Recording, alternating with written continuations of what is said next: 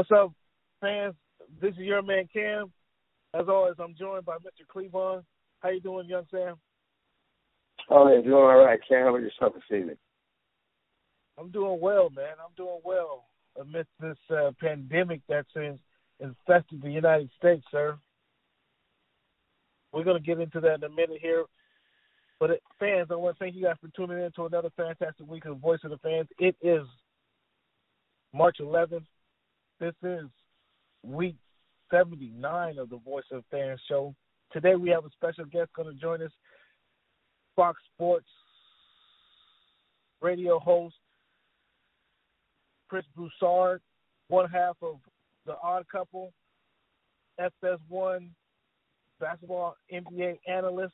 Chris Broussard joining us here. It's going to be exciting. We're going to touch on a lot of topics, specifically this coronavirus and how this has impacted the NBA, and then some general NBA topics, most importantly about this rivalry between LA, the Lakers, and the Clippers, the crosstown rivalry that we have going on here. We're also going to talk about some NFL stories, Mr. Cleavon, and then give you this week in history. As always, Rise Radio fans listening to us on internet radio every Saturday being pumped out of Las Vegas. Thank you guys for tuning in, and thank you to anyone listening to us, however you're listening to us, on the various podcast platforms that you hear us on. Thank you guys for tuning in, and let's get started. Mr. Cleavon, with it being March 11th, when you think of the number 11, who do you think of first, or who wore it best?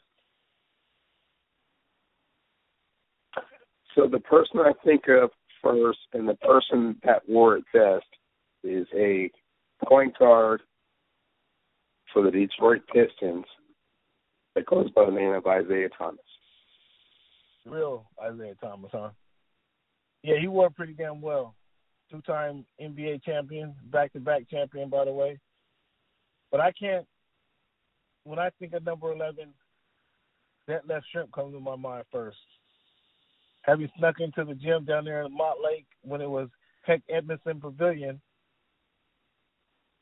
my group of guys, we tried to challenge the then Washington Huskies, Detlef Schrempf, and he dunked on us about 5 or 6 different times, man. And that's all I could.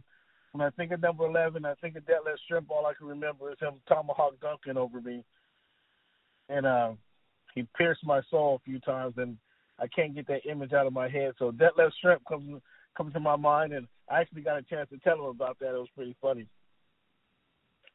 But Detlef Schrempf, I thought you were going to give me an Edgar Martinez. You know, Edgar definitely wears the number 11 well. You know, congratulations on getting to the Hall of Fame. You know, the hit machine for at least 7 straight seasons. You know, I could even go as far as to say, you know, my guy Marcus Tuiasosopo. I watched him have a 300-yard, 300-yard passing, 200-yard rushing game. It was amazing. Stop it. There's a few guys we can get to before Tuiasosopo, but I hear you. How about the number 79? With it being week 79, we always want to use these numbers. And what do you think of? Who do you think of when you think of number 79?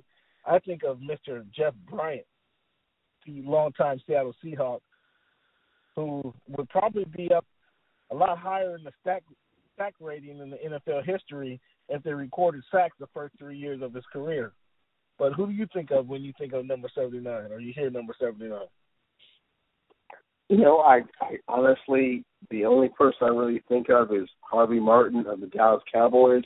I just remember the Martin just, you know, going across his back when I was a kid, and just, you know, he was a beast at the time. Yeah, he was also a beast for the Oakland Raiders as well. So, Cleavon, as I mentioned, I pre-recorded an interview I did with Chris Broussard yesterday. This interview was done early in the day before the NBA decided to suspend their season. So we don't really touch on that, but we do touch on some of the impacts that the coronavirus has had on the league to this point. Mr. Chris Broussard. Hey, man, how are you? I'm well. Thanks for making time for me, sir. How do you think that's going to impact the relationship with the players and the media, the coronavirus? Well, now they just announced that the Warriors are going to play their game Thursday with no fans. Yeah, it's having a huge impact, and I think my assumption is that that's ultimately going to spread throughout the league because, these things are trickling out, and it's changing and getting more and more dire and grave by the hour. So, as far as the relationship between the players and the media, obviously media access as far as that games has been cut off. Reporters will still be able to talk to, players on the phones, and obviously you'll have them at press conferences or mixed zones, whatever you want to call it. But I think everybody would understand that this is a different situation. This is an emergency. So I, for one, am fine with the regulations that they put in place.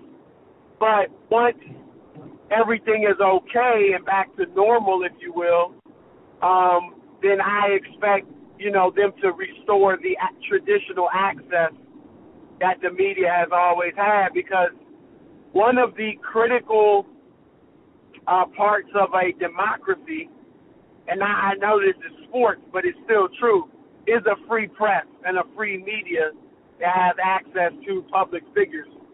So I think we shouldn't unnecessarily keep the media away from the players. So once it is okay to have media around players, it should be restored. The access should be restored pronto. Yeah, I'd agree with that, and I think it's going to have an adverse impact here immediately. But like you say, this is an emergency situation, so you kind of got to roll with the adjust accordingly, and then kind of move promptly. I agree with you on that respect. Have you seen anything in your sports industry or your sports career that is like this? Similarly, I was going to ask you about the Kobe situation. Have you seen anything in your sports career that kind of borderlines the two situations? Although they're different, but there's still monumental impacts on the sports landscape. No, I said it at the time. The Kobe tragedy, that was the most tragic thing I've ever experienced in my lifetime in sports. Obviously, there were many other tragedies: Roberto Clemente, Dale Earnhardt, Thurman Munson, Len Bias, Magic Johnson, who thankfully didn't die, but, coming down with HIV, and even a few others. But for me personally, and I just think the sports world as a whole, I would even argue overall, everybody's death, of course, is tragic. But Kobe Bryant, I don't know. I mean, the figures I mentioned, I think the only one who would have been as big as Kobe Bryant was Magic Johnson. And again, thankfully, he's still with us. Sure. So, I can't think of anything as tragic as, and as big as the Kobe death. And then for, this coronavirus, no, I never experienced anything like this in my lifetime. And I mean, this is the first pandemic. We've had SARS and Ebola and things like that, but nothing that has hit us like this. Yeah. Where, let's face it, I mean, you look at Italy, you wonder, is that going to hit many nations? And so we may only be starting the process of at least for a while of our society as we know it being changed. Yeah, let's hope it doesn't get too bad. But yeah, it's pretty impactful just in a few months and weeks that we're enduring this. Right. So let's get back to the world of sports, man. We had the big game on Sunday. Lakers had a tremendous weekend, obviously. Last night, regardless of last night, they had a tremendous weekend with what they did. I want to ask you about the Lakers and the Clippers. It is a crosstown rival, if you will. But how big is this rivalry, Chris, if a rivalry at all? Well, it's a current rivalry. Obviously, it's not a historic rivalry. But for now, it is as heated a rivalry as we have in the league. It's the most heated rivalry we have in the league. Let's face it. I know it doesn't have any history whatsoever. Boston and LA is the biggest rivalry in NBA history. You can't tell me that when the Celtics and the Lakers played this year, that it's as big as Clippers-Lakers. Right. Golden State Houston has become a rivalry. Obviously, that's not going to be as big this year. Nothing. This is huge. You got you have three of the best five players in basketball in the rivalry. Paul George is right around that top 10 player in the league. Sure. You've got them in the same building.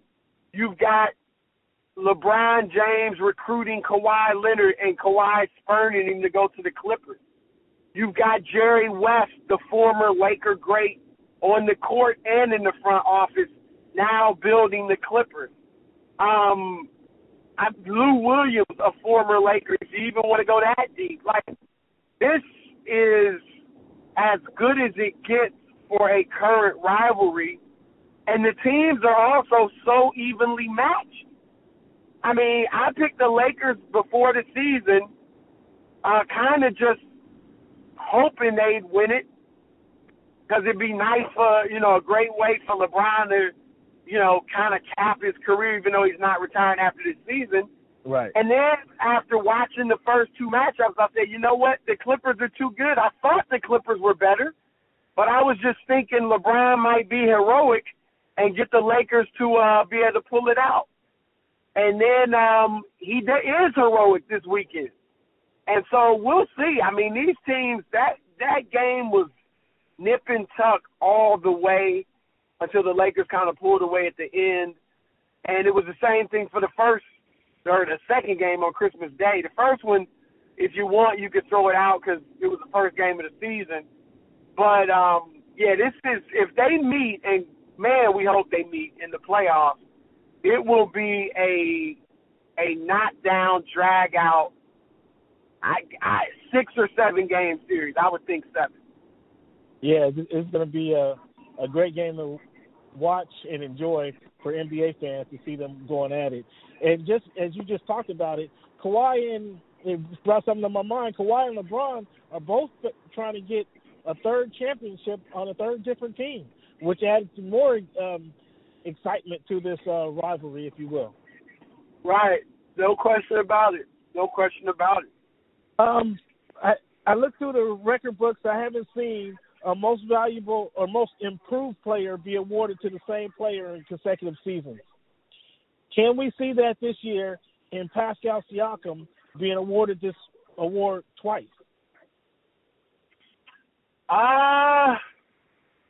It's possible, but I doubt it. I haven't thought about that award yet, but I'm trying to think through my mind quickly about big jumps. Who's had the bigger jump than him in this?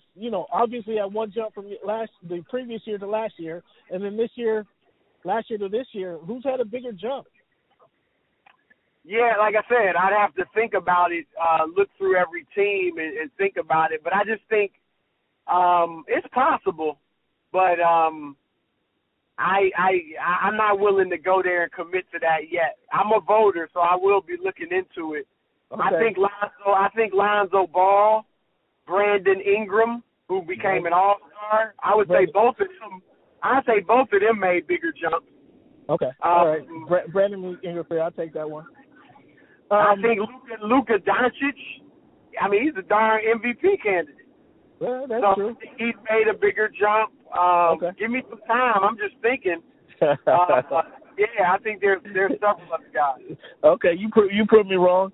Now, you was around when Jordan retired. You was covering sports when Jordan retired, and there was kind of a lull after his second retirement before he joined the Wizards, which obviously wasn't the same as his time with the Bulls. There was a lull in sports. I mean, the ratings, I'm sure, took a dip. I don't know what they were. I can't speak to that. But do you foresee that same dip when LeBron retires? No. First of all, I don't think. I think the NBA is more popular than ever. Okay. And I think it's due. Obviously, LeBron is the face of the league, but he is not like Jordan was way above as good as Barkley and Ewing and Karl Malone and Hakeem Olajuwon, David Robinson, all those great stars. When it came to superstar power and celebrity, Jordan was head and shoulders above everybody else. And while LeBron is certainly the star of stars in the NBA, there are a lot of guys that get a lot of pub and celebrity. And some of that might be social media. Yeah. But I just think even without LeBron, and granted, it's going to be several years before he retires. Remember that. So, yeah. But I just think that there are more other players and so many of these great young players coming in. Like, people want to watch Zion. I mean, that's kind of what I was getting at. And you got other great players that are not as good as LeBron, but several other players that carry the torch. So, yeah, I really don't see that type of law in the NBA. You had great players after Jordan, too, of course, Shaq and Kobe and all that. But I just think with social media, people are a lot more familiar with and into just so many more players. Great point. I was just kind of tailing off the comments that he made about a week ago about the league being in great health, and I just wanted to get your feedback on that. I know our time is running short. A couple quick questions for you. Burrow over Tua. I think I'm a Dolphin fan. I think the Dolphins should stay away from Tua. What's your thoughts? Well, look, I love Tua, and I think if they can get him, they should take him, because the hardest thing in this league to find is a franchise quarterback. And typically I'd hate to see Tua go into that situation, but I liked what I saw from Brian Flores. Okay. So I think he's doing a good job down there in terms of that, building that culture and that team. So, no, if I'm the Dolphins, I'm definitely trying to get to it. You're ignoring the injury history. Yes, I am. Wow. Okay. Your thoughts on Ballmer buying the Forum? No, that's great, and that just adds more to the rivalry. But, no, I think it's great. When I'm in L.A., I stay very close to the Forum. So, no, I think it's I love it. And I think it'll be – look, the Clippers deserve their own arena. I was at the game Sunday with the Lakers, and even though it was a Clippers home game, it was a Lakers home game, if you know what I mean. Like, it was about 6 Laker fans there. And so the Clippers deserve better than that. So I think it's great that they're – not that he's going to put them in the Forum. Obviously, he's going to, build near there as far as the stadium. But I think it's I still think it's great. Okay. Last couple of questions for you. In regards to boxing, Wilder Fury, are you buying this controversy about the gloves, the Fury being dirty with the dirty taxes? Are you buying into that? About what was the second thing you said? About the gloves, Fury's gloves, and not he punching more with his hands and not actually the gloves. Okay, I thought you added something else. Okay, I talked to someone who is very prominent, has been very prominent in boxing, and they said every boxer is looking for an advantage, and they said sometimes things like that happen. They didn't fully dismiss it, and obviously Fury was he came from a bare-knuckle boxing background. Sure. But they said things like that happen. They said, look, when Tyson lost to Buster Douglas, first of all, he really, that was a long count. Right. So he may have actually won that fight.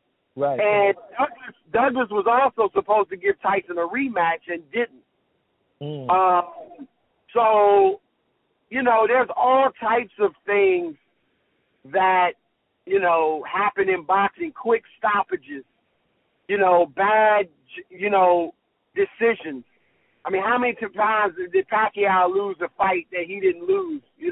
I can think of two off the top of my head, Timothy Bradley and Joe Horn. So, I'm personally not putting a lot of credence in it. I've seen the pictures like other people, but until some prominent people within boxing really make it a major issue, until I haven't even heard Wilder say anything about it. Maybe I haven't heard it or seen it. Yeah, I hadn't either. I'm not sure that he would though, but. Well, I mean, heck, if he's making up all types of excuses, about his freaking uniform. So, right. I mean, and that might be legitimate. Like if it was really happening, he should say it if it really was happening. But I think that would make him look worse. I think that would make him look worse. If the uniform excuse made him look bad, I think that would even make him look worse. I'm looking forward to the trilogy. I think you have to know. If you make that claim, you better know for a fact. Sure. Sure. But yeah, if you can't prove it, then yeah, you need to keep your mouth shut. But I don't know. I mean, that certainly adds another element that might make you wonder if Wilder can actually beat him, because if that wasn't an issue, if the gloves weren't an issue, then I don't see Fury beating him. I mean, I don't see Wilder beating him because Wilder is not a good boxer. Right. And all these guys is that right hand, and Fury can box. And Fury just destroyed him. He did. And I'm hoping Wilder could go to the drawing board and come back better for the third fight. That's what I'm hoping. Lastly, Chris, talk to me about the King Movement. Talk to my fans about the King Movement, and so we can spread this knowledge. I looked that up, man. It's pretty good work that you're doing. Let the people know something about the King Movement. Well, thank you for bringing it up. It's the King Movement is a national Christian men's movement that I started really to build men up in their faith in Christ, in their daily walks with Christ, so that we can live out our faith Monday through Saturday, not just on Sundays at church. So that we can become, godly husbands, fathers, leaders, citizens, role models. And so one of the ways, we do that in many ways, through accountability, support, encouragement, teaching, but also just brotherhood. And men that you can relate to in many ways, sports, culture, hip-hop, whatever it may be, but who also love the Lord. So we're all working together to support each other, to help brothers, be men of God, and we're just trying to grow and help more men be the men that God's called us to be, because if we are the men, that God's called us to be, then I think we will see better families, better children, better marriages, and we will become, as African Americans, a stronger people. And King is not just for African Americans, but we'll be a stronger nation. So there's a societal benefit we bring as well as a spiritual one. Where can people find more information on this, Chris? They can go to kingmovement.com, kingmovement.com. On Instagram, you can go to The King Movement, or at The King Movement. And then on Twitter, it's The King Movement as well. So, yeah, we're all over social media.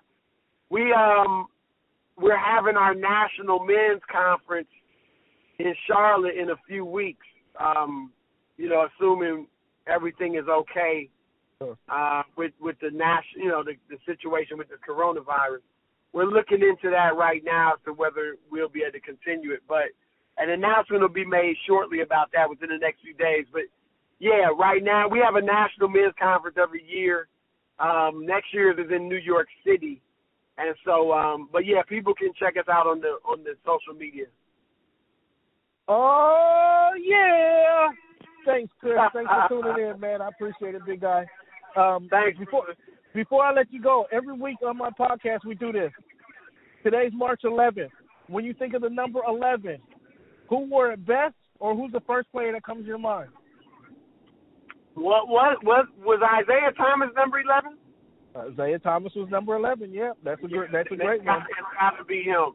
I'm not really all that into numbers. I mean, I know the 23s, of course, and, you know, the 33 was Kareem, Magic was 32, but I'm not one that knows everybody's number. But, yeah, Isaiah definitely comes to mind. Okay. And do you have something for number 79? I'm obviously thinking football. Mean Joe Green was 75. Dwight White, I think, was 78 on that steel curtain. Too Tall Jones, was he 79? He was 72. 78, 72. Yeah. No. I'll help you out. Harvey Martin for the Oakland Raiders was 79. Jeff Bryant. When I think of Harvey Martin, I think of the Dallas Cowboys. Well, okay. There's a little difference there.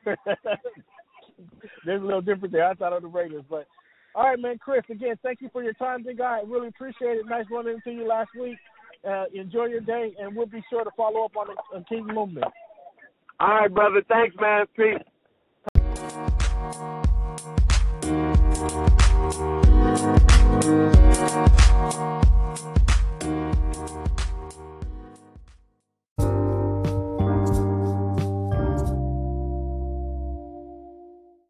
Once again, I want to shout out Fox Sports, Chris Broussard, for joining us on Voice of the Fans podcast. Thank you, Chris. Make sure you guys tune in to his radio show, The Odd Couple. And then also you can catch him on any of the Fox shows during the week, FS1 shows during the week. You can find him as the NBA analyst. Thank you again, Chris, for joining us. We did record prior to the NBA suspending their season, along with the NCAA, along with the XFL, along with the MLS, Cleveland. This is much more than a overreaction now. This is real.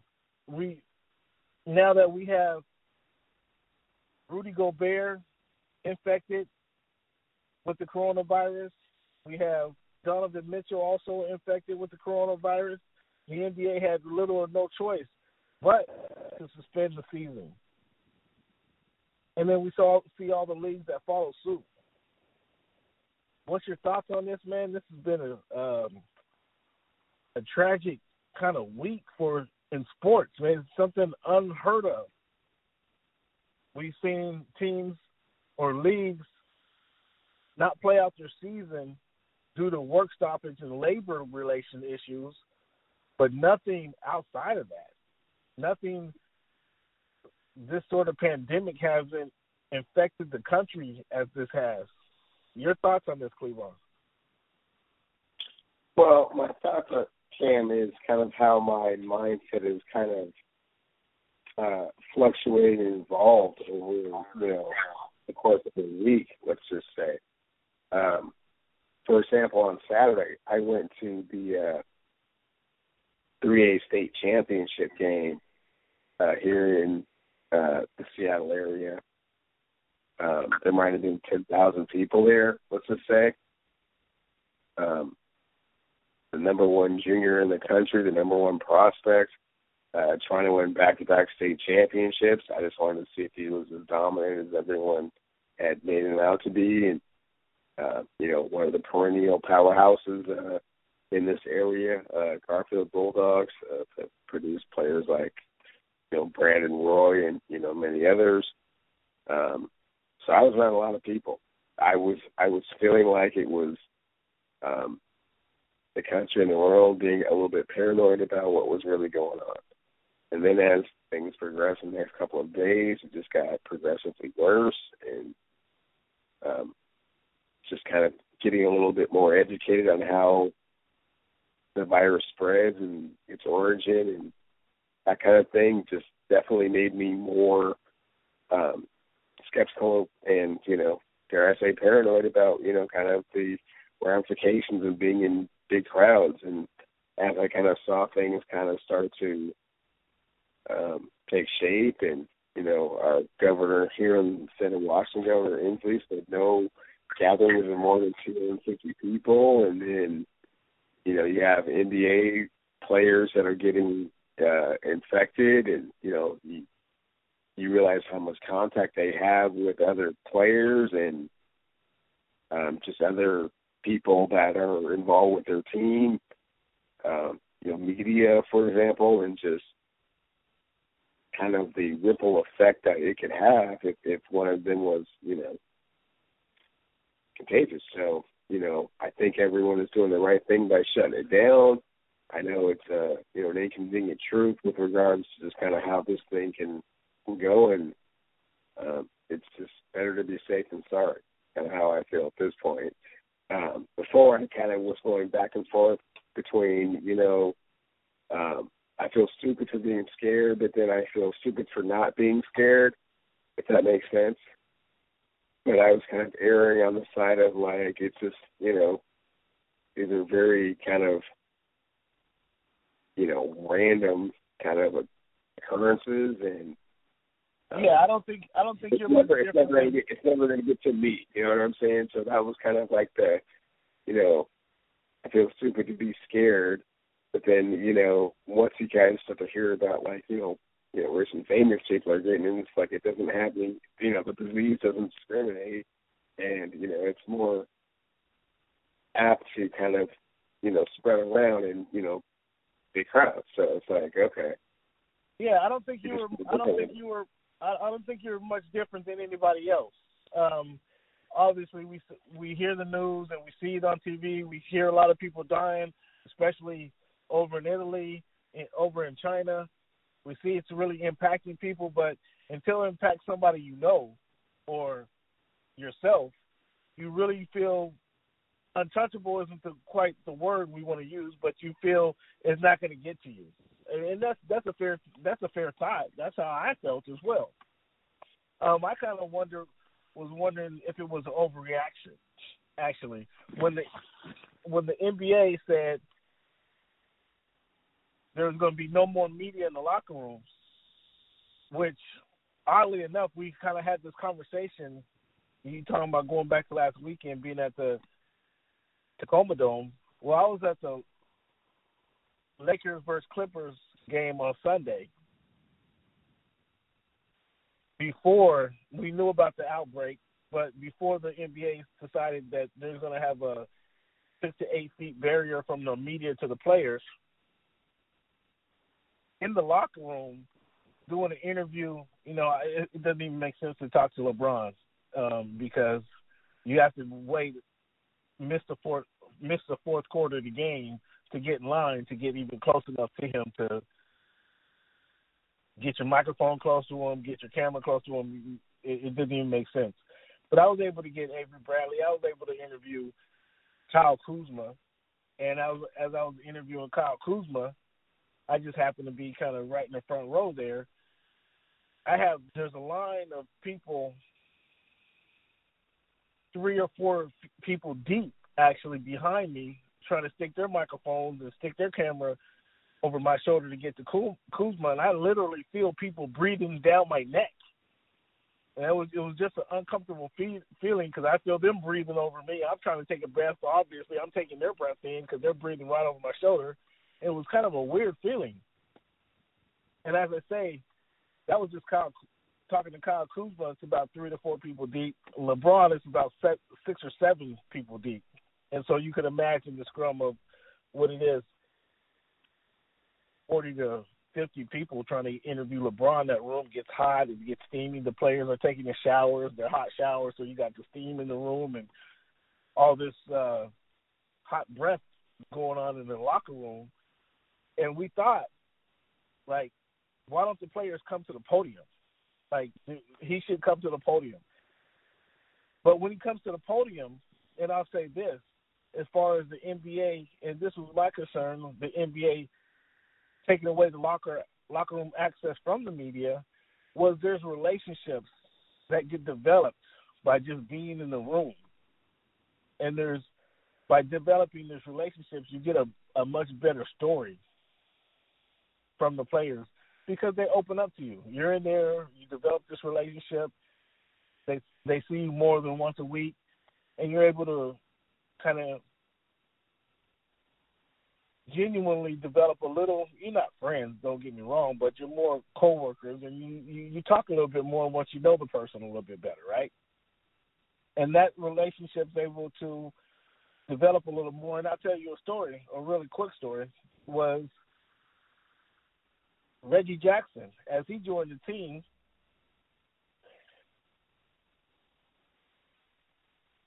reading his bio on the little pamphlet that the team hands out, I recognized that it said he was from Italy. And I couldn't pronounce the actual city in Italy. So I just walked up to him and camera down, microphone down. It's like, hey, man, are you actually from Italy? Were you born there? Did you grow up there? Because that was something I didn't know. I'm a basketball fan. I'm a fan of Reggie Jackson when he went to the Oklahoma City Thunder, got drafted by them. I was a fan of his. And he's like, nah, man, my dad was in the military. And, I'm kind of a military brat, so we moved all around, but I was born in Italy. And so then that just spurred the conversation. Okay, so you lived in multiple places. What was your favorite place to live? He's lived a lot of places in the country. I live a lot of places. So I just kind of, wanted to talk to him on that level. But again, this was just because I see him chilling in the locker room pregame and able to have this conversation with them. And then at postgame, I had go in there and we continue the conversation, and I asked him about his team, his development within the team, and he's like, "Man, come on." So I come off a pick from Montrezl Harrell, and I got Paul George on what I can either pass to Paul George or I can pass to Kawhi Leonard. My game's easy, and then if they want to double them guys, I can just get to the hole so easily. And he said it was such, and not in a braggadocious way, but you can see a genuine modesty there, that he was genuinely having fun. And then he talked about the fun that he's having as he joins the team, et cetera, et cetera. So these are stories that you're able to develop, and relationships that you're able to develop by just being in the locker room. Now, when the players go to the podium, it's a much different feel. It's a more teacher to classroom situation where they're on a podium sitting behind a table, and then there's 15, 20, sometimes 30 media members sitting in a row of chairs behind them with cameras pointed at them. It's going to be a lot more candid. He's talking to 30 people versus one person. So he's not going to be as candid. He's not. It's a lot more impersonal, if you will. So that was my initial concern, and I want to see how that played out when they said no more media in the locker room. However, these guys go to, a couple of days later, they go to full suspension of the league once we hear about the players being infected with the coronavirus, which, obviously bless them and hope they're healthy and all this, but we're just as a sports, looking at it from a sports angle, this is wild, man. This is unheard of, as we mentioned. The suspension is indefinite for the NBA. The NCAA completely suspends or postpones their tournament. That when has there not been an NCAA tournament? When have you not filled out a pool at your job for the tournament? You get the secretaries oftentimes fills out pools on their job and not knowing anything about the sports, right? So this thing is taking on a whole new life of its own. As you mentioned, the city of Seattle is banning gatherings of 250 or more, just like the city of San Francisco is doing the same. the thought was, I mean, you can elaborate on this. The thought was that should they stay in Arizona? Should they play their games down in Arizona until this kind of outbreak subsides? And should San Francisco, Arizona, the Bay Area teams, Oakland, do the same thing? That was my understanding. You care to elaborate on that? Well, my understanding was that it was just be preemptive with regards to causing the spread of the coronavirus. That, have you ever seen and maybe I'm wrong, but when I think of the coronavirus with regards to how people talk about it, I shouldn't say always, I had been thinking of the movie Fallen. Have you ever seen the movie Fallen, Cam? Yeah, I saw the movie Fallen, yeah. And so it's this thing where, like, the demon was trying to follow Denzel Washington. But it was just like he would just touch one person and then touch the person in front of him and then touch the person in front of him and then touch the person in front of him. And just like that's how it migrated its way through. And so the way they make it sound, and I don't know if this is, again, I'm not a doctor, but it's just if you come in contact with it, that you're like almost automatically gonna get it, which sounds crazy, because it's older people are more susceptible to it than younger people. Younger people can fight this thing off. Older people, it takes them out. Well, you have to be rude or crude. But the whole thing was that if you're eliminating those large gathering of people, you're cutting down the opportunity for it to spread significantly, like way significantly. Like I saw somebody graph on TV, like if we were just going to just, continue the way it was in Seattle, the way that we had just been operating as if nothing was going on, there would be 60,000 cases by May. If we take precautions at like a 50% level, there might be like 5,000. If we take precautions like at a super serious level, we're keeping it pretty much on par. Well, up here, the schools are shut down till the end of April in the 3 largest counties in the area. So we're talking about millions of kids that can't go to school. It's kind of weird. To the end of April. To the end of April, yes.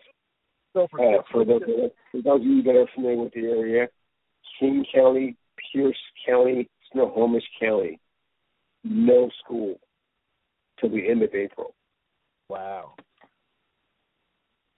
that's pretty.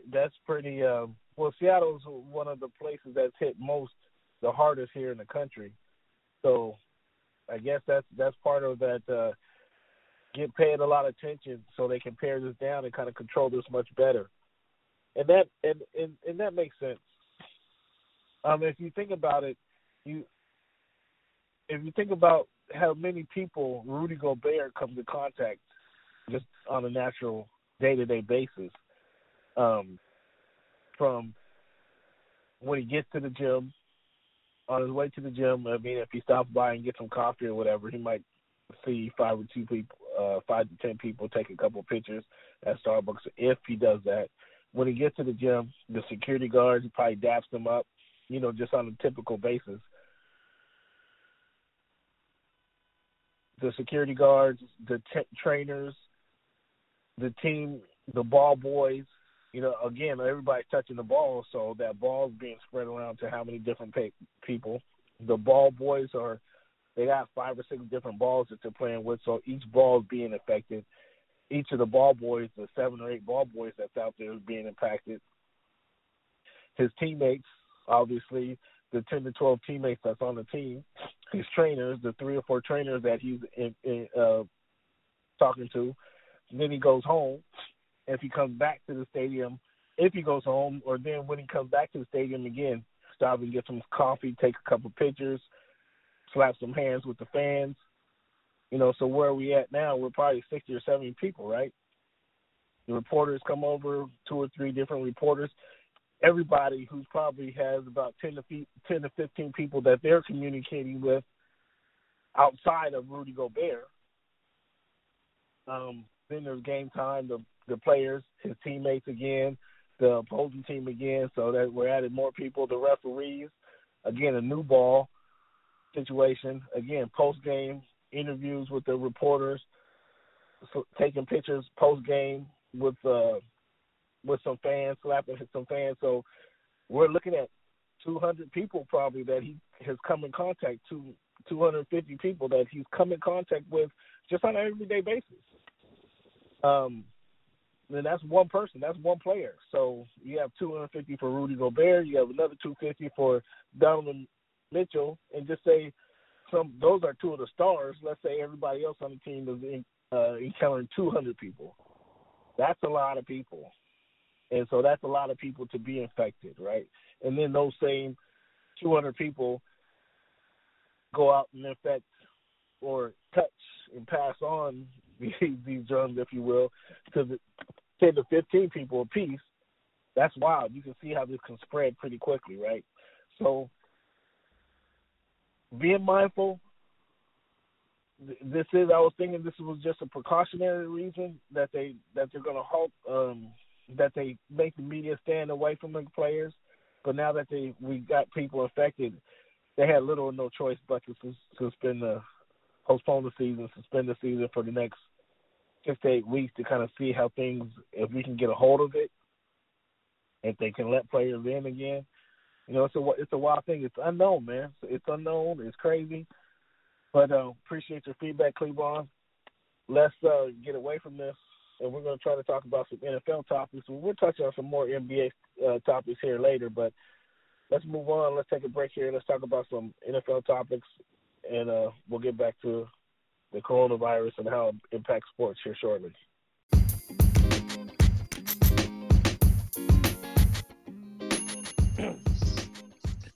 The people at What's Good in Sports want to talk to you, talk to the fans, and make sure you guys tune into the website. Cleveland, have you seen the What's Good in Sports website? Yeah, it's beautiful, man. Lots of positive stories and lots of great content.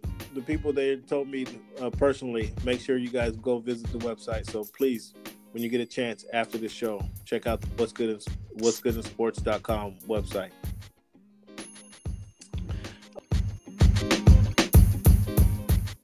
So unrelated to the coronavirus, we have the NFL and the CBA, which is creating its own set of controversies between players, the have and the have-nots within the NFL. The owners most recently put a threat down to the players, like they hope that the initial agreement doesn't pass, so then they can add on the 18th game and then try to get some more money from the players. I think it should be a 50-50, but the players were bought into the 48.5. Kind of leads me to wonder if we're going to see a work stoppage here by the time the NFL comes around, providing obviously that the coronavirus doesn't go into the summertime. It doesn't impact the NFL. What's your thoughts on the NFL and the CBA agreement there? Do you think 18 games is too much, or what's your thoughts on 18 games? Well, I definitely think that 18 games is too many NFL games to be played in the season. And the reason that the NFL owners want that is purely greed, nothing more. I think that it's about a 50-50 chance that there's a work stoppage, because I think there's about a 50-50 chance that the current CBA passes. The current CBA doesn't pass, much greater chance for, obviously that's kind of oxymoron, but a much greater chance for a work stoppage, right? But the current CBA, in my opinion, doesn't have enough of health benefits for players after their career is over. I think they kind of missed the ball with that. I think they were being a little bit short-sighted. But again, it's easy for me to say when I'm not the one risking my body, and the average career lasts 3 years.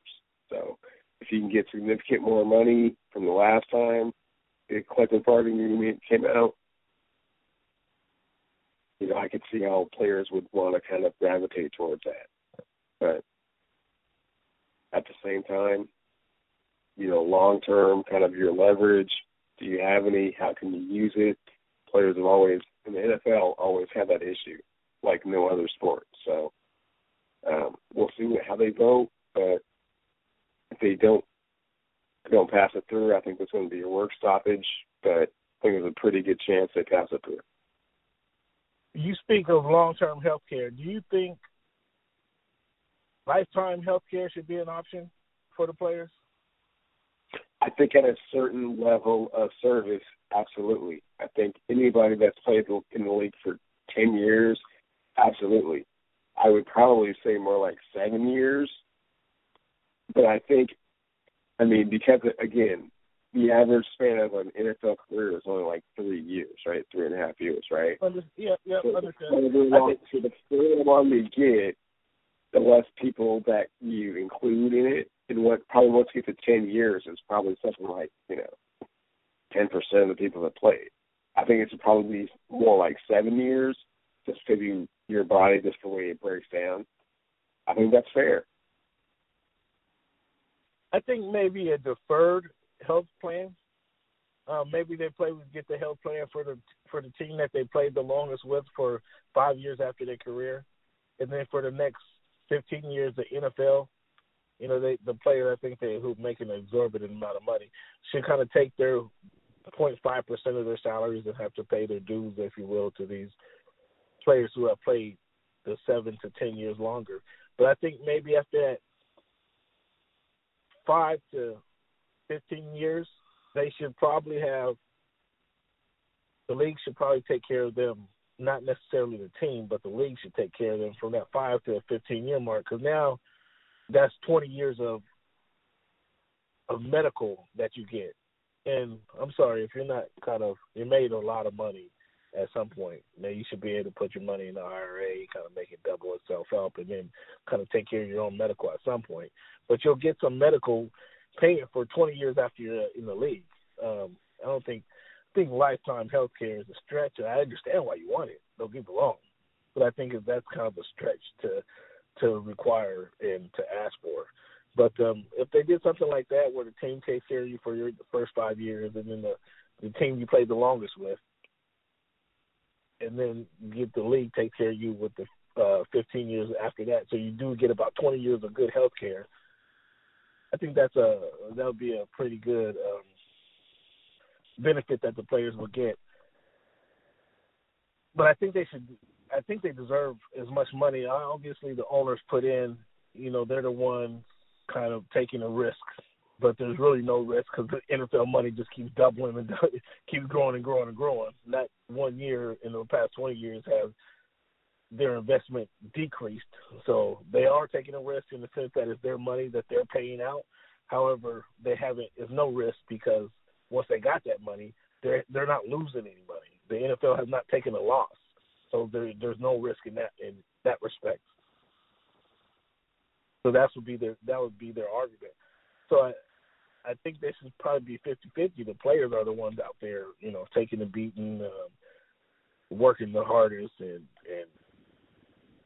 committing themselves to actually making the league great. The owners are kind of investors. So kudos to them for that situation. Speaking of investing, it was just reported that the Dallas Cowboys offered Dak $105 million guaranteed, right around $33.5 million per season. Was that wise of Dak to reject that? Your thoughts on that? Kudos to Dak Prescott for having a lot of confidence in himself, and feeling like given the opportunity, he can show what he's worth, because his contract is very fair. It's high end. it's in that same stratosphere with Russell Wilson and Aaron Rodgers. I don't think Dak Prescott is in the same physical capabilities of either one of those two players as a quarterback. I think he is a glorified game manager. So I think that's about as much as you can kind of expect. But if you think that your capabilities are higher than that, then, you know, you think that your value is more. But I'm not saying it, man. If you don't sign that one, it's like you're just waiting around to be, you know, one of those top 5 guys. I don't think you're in that category. Well, where it may not be in that category, and I agree with you there, it's kind of his turn up to bat, if you will. A couple things there, and if they were to it's his turn up to bat with very inferior numbers. It's all projection. It's all, you know, future bets, really. Well, again, it's his turn up to bat, his competition. One player went to the Super Bowl. If you just want to compare him with his class, one guy went to the Super Bowl but hasn't done much before or since, who's making $100 million. The other guy in the same division had a heck of a season, MVP-type season, but got hurt and has done much before or since. And he's at $3 million, Carson Wentz got, guaranteed. So he should be in that class of – he should be somewhere in that – I agree with you. On the surface, I don't think he is as talented as Carson Wentz. I think he's better. He's about where Goff is, so Goff got $100 to $5 million. I think Goff got $100 million actually.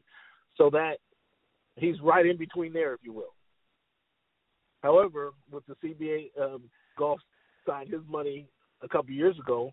As we just talked about, the NFL is making more money than they did a couple years ago. They got the new CBA where the owners are going to be making more money.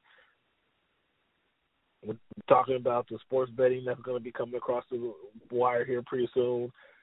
TV money is increasing. So the NFL always increases, right? So that kind of puts Dak in that position to where he rightfully, I can't say he rightfully deserves the money, but he has a good argument for getting paid that much money. Even more of an argument on Dak's side. Again, I'm not a Dak fan, so I'm just speaking on where it makes sense for Dak. Is if they franchise him, they got to franchise him. It's going to be right at that 33 number. So he's kind of slotted for that anyway, even if they chose to franchise him. And so why not say I'm going to pay me my full salary, which would probably be around 35, 36, somewhere in there. $40 million, I think, is a bit excessive. But if they want to keep him, you know, he's played 4 years and hasn't made $8 million, so it's time for his payday. That's where I think that Dak Prescott is, and why they're going to end up paying him a little bit more than that $33 million, and it ultimately will be a good decision for Dak to hold out for a little bit more dollars. Cleveland, let's take a break here. We're going to come back and talk about this week in history, and then get back to some NBA topics.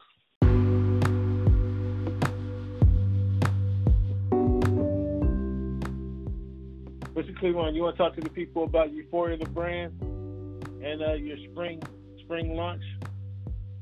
Would love to talk about Euphoria the brand. My brand, Euphoria the brand, offers sophisticated styles without compromising individual expression. In addition, Euphoria has also launched a female line called Weep, which caters to women who have an independent spirit, like to color outside the lines. the next couple of months, we're going to come out with a few other additions to the For You and the We line that definitely accentuate the expression and the individuality of the individual. At the same time, bring unity at a time when things are a little bit out of hand. All right, Cleveland, we got This Week in History. 1979, Benjamin Banneker, along with L. Infant, began to lay out Washington, what is known as Washington, D.C., the architects of the city of our capital. In 1913, the engineer of the Underground Railroad, Ms. Harriet Tubman, took her last breath back in This Week in 1913. In 1997, out here in Los Angeles, the Notorious B.I.G. was shot mysteriously. Have they figured out who shot Notorious B.I.G.? Has that case been solved yet? That has not been resolved, Ken. Still a mystery. Still a mystery.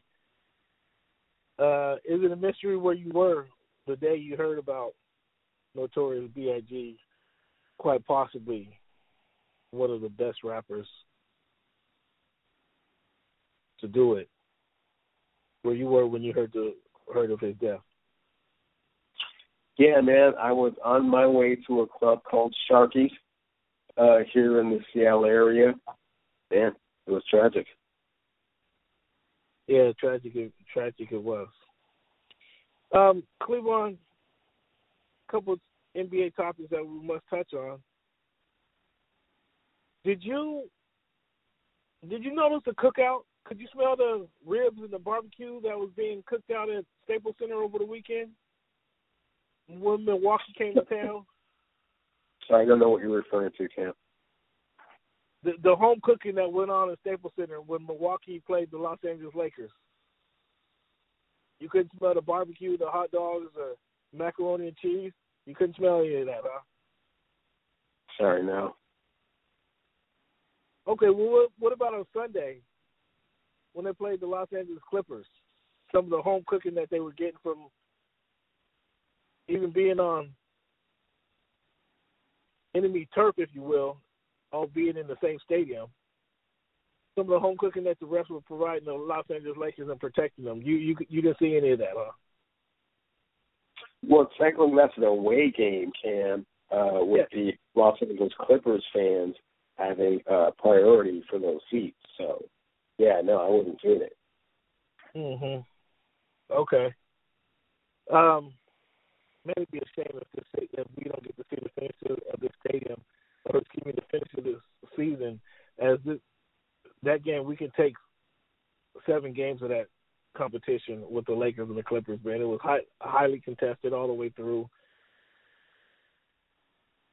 LeBron went at late in that second half. He went at Lou Williams every which way he could to get the screens and get the advantage on Lou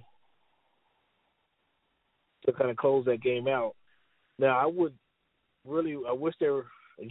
we could see this game for sure, because I would like to see the adjustments that Doc Rivers would make in that situation. Do you see more Reggie Jackson playing? Do you see more Pat Beverly playing late in the fourth quarter? Do you see Paul George and/or Kawhi Leonard locking LeBron up late in that fourth quarter and just sticking with them and not trying to go over and under? I'd like to see those adjustments made, man. What's your thoughts on that? Well, I'm surprised he's left Lou Williams out there on an island the way that you have. I mean, he did his best to try and tee up against, one of the top 5 players in the history of NBA basketball. I mean, he did what he could. He's bought into the, Doc Rivers system. Everybody pays attention to defense. So to leave him out there like he just, was abandoned, that's terrible. Maybe he didn't have enough help for who he was trying to guard. I listened to him. Well, he was doing the switches, man. LeBron was calling for the switches and again made that and put Lou Williams on the island as he did. That's what was happening there. Also, last night before the games were suspended, we just may have seen the last of Sergeant Vince, half man, half amazing Carter. He was able to come in the game, get him a three-pointer up, and hit his last bucket as the Atlanta Hawks played last night. But do you think we've seen the last of Vince Carter? Because he's already agreed to or said he will retire after the season.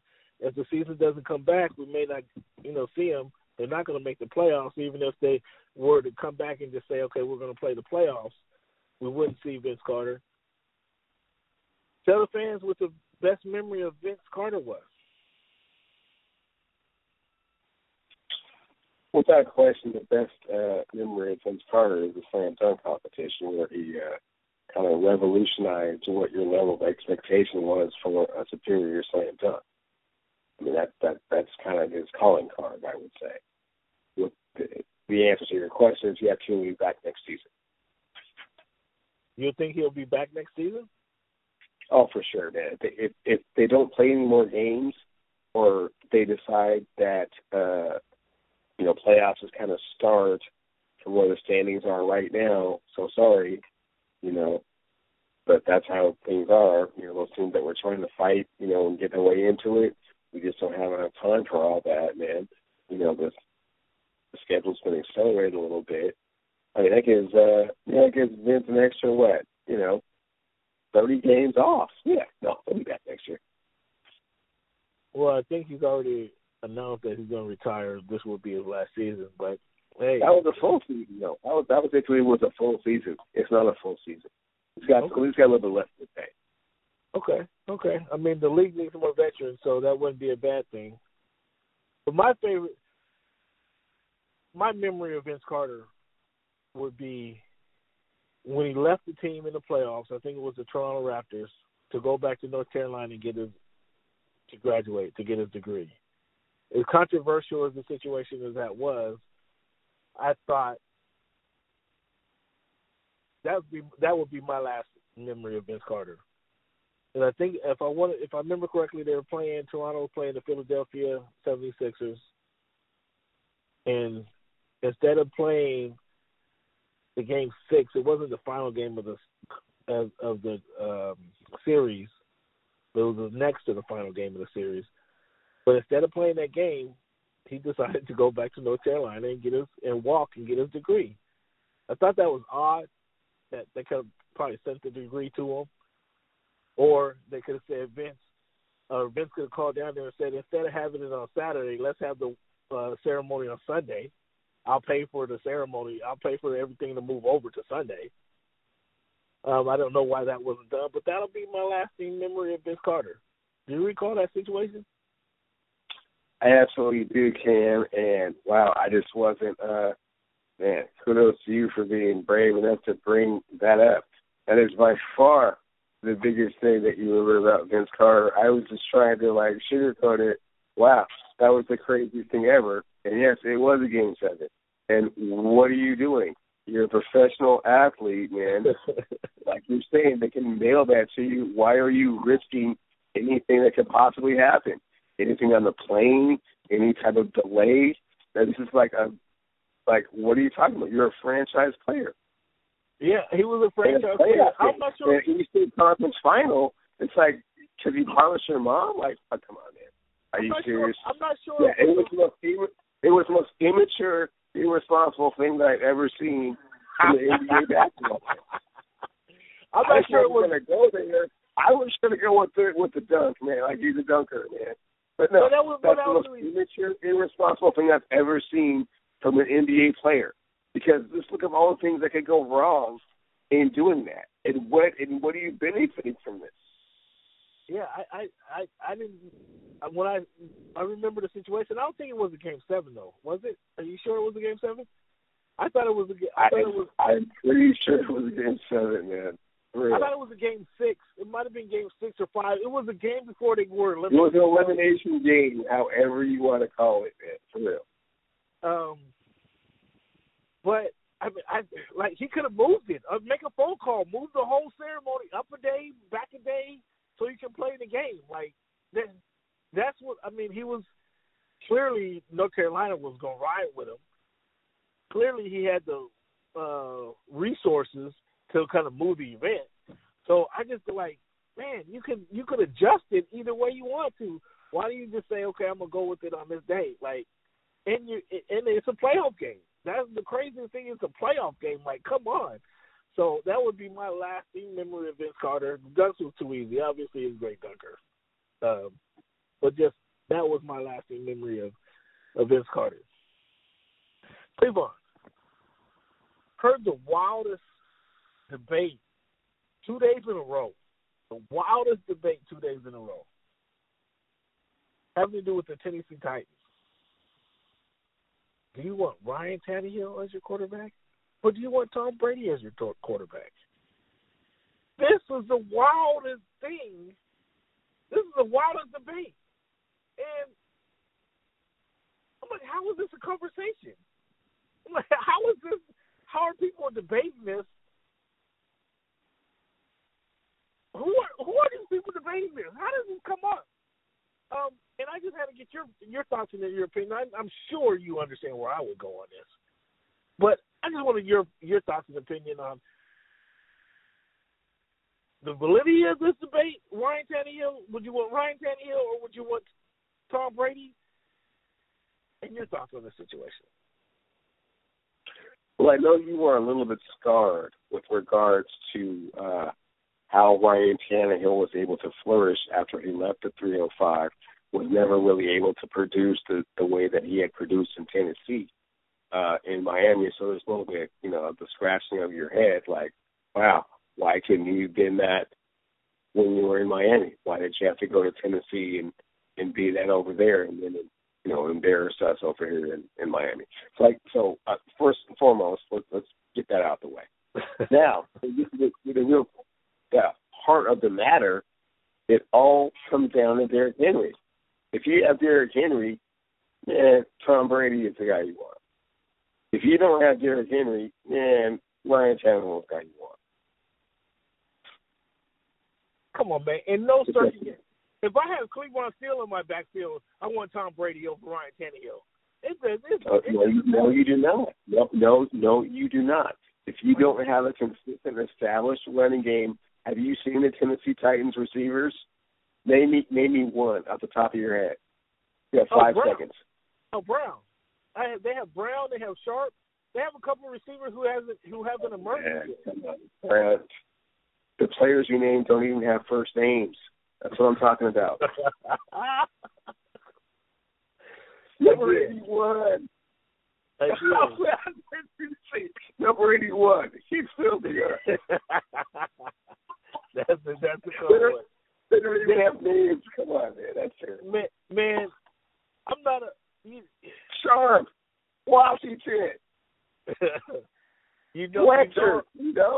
I'm not a fan of Tom Brady, and I'm even a less fan of Ryan Tannehill. I'm not even sure how this is a debate. I'm not even clear how this is a debate, and I think we spent too much time on this corny debate right there.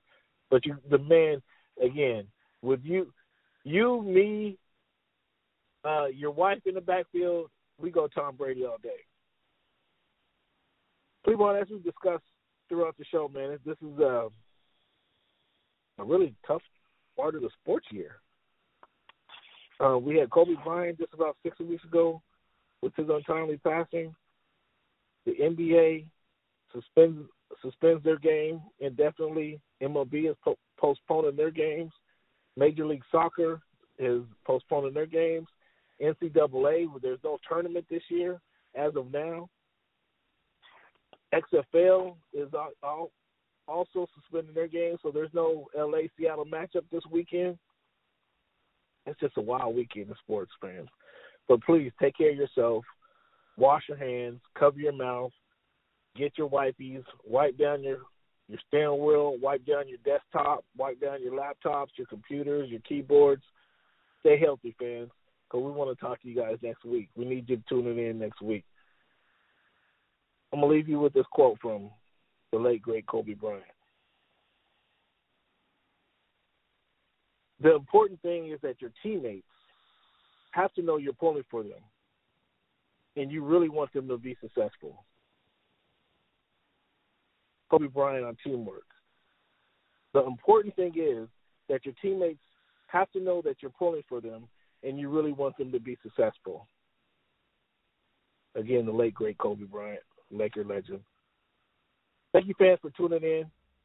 Be sure to rate and review our show. As always, thank you for making time. Thank you guys for tuning in. Be sure to rate and review our show. And as always, thank you for making our voice your choice. Thanks, Cleveland. What up, bro? Talk soon. Later.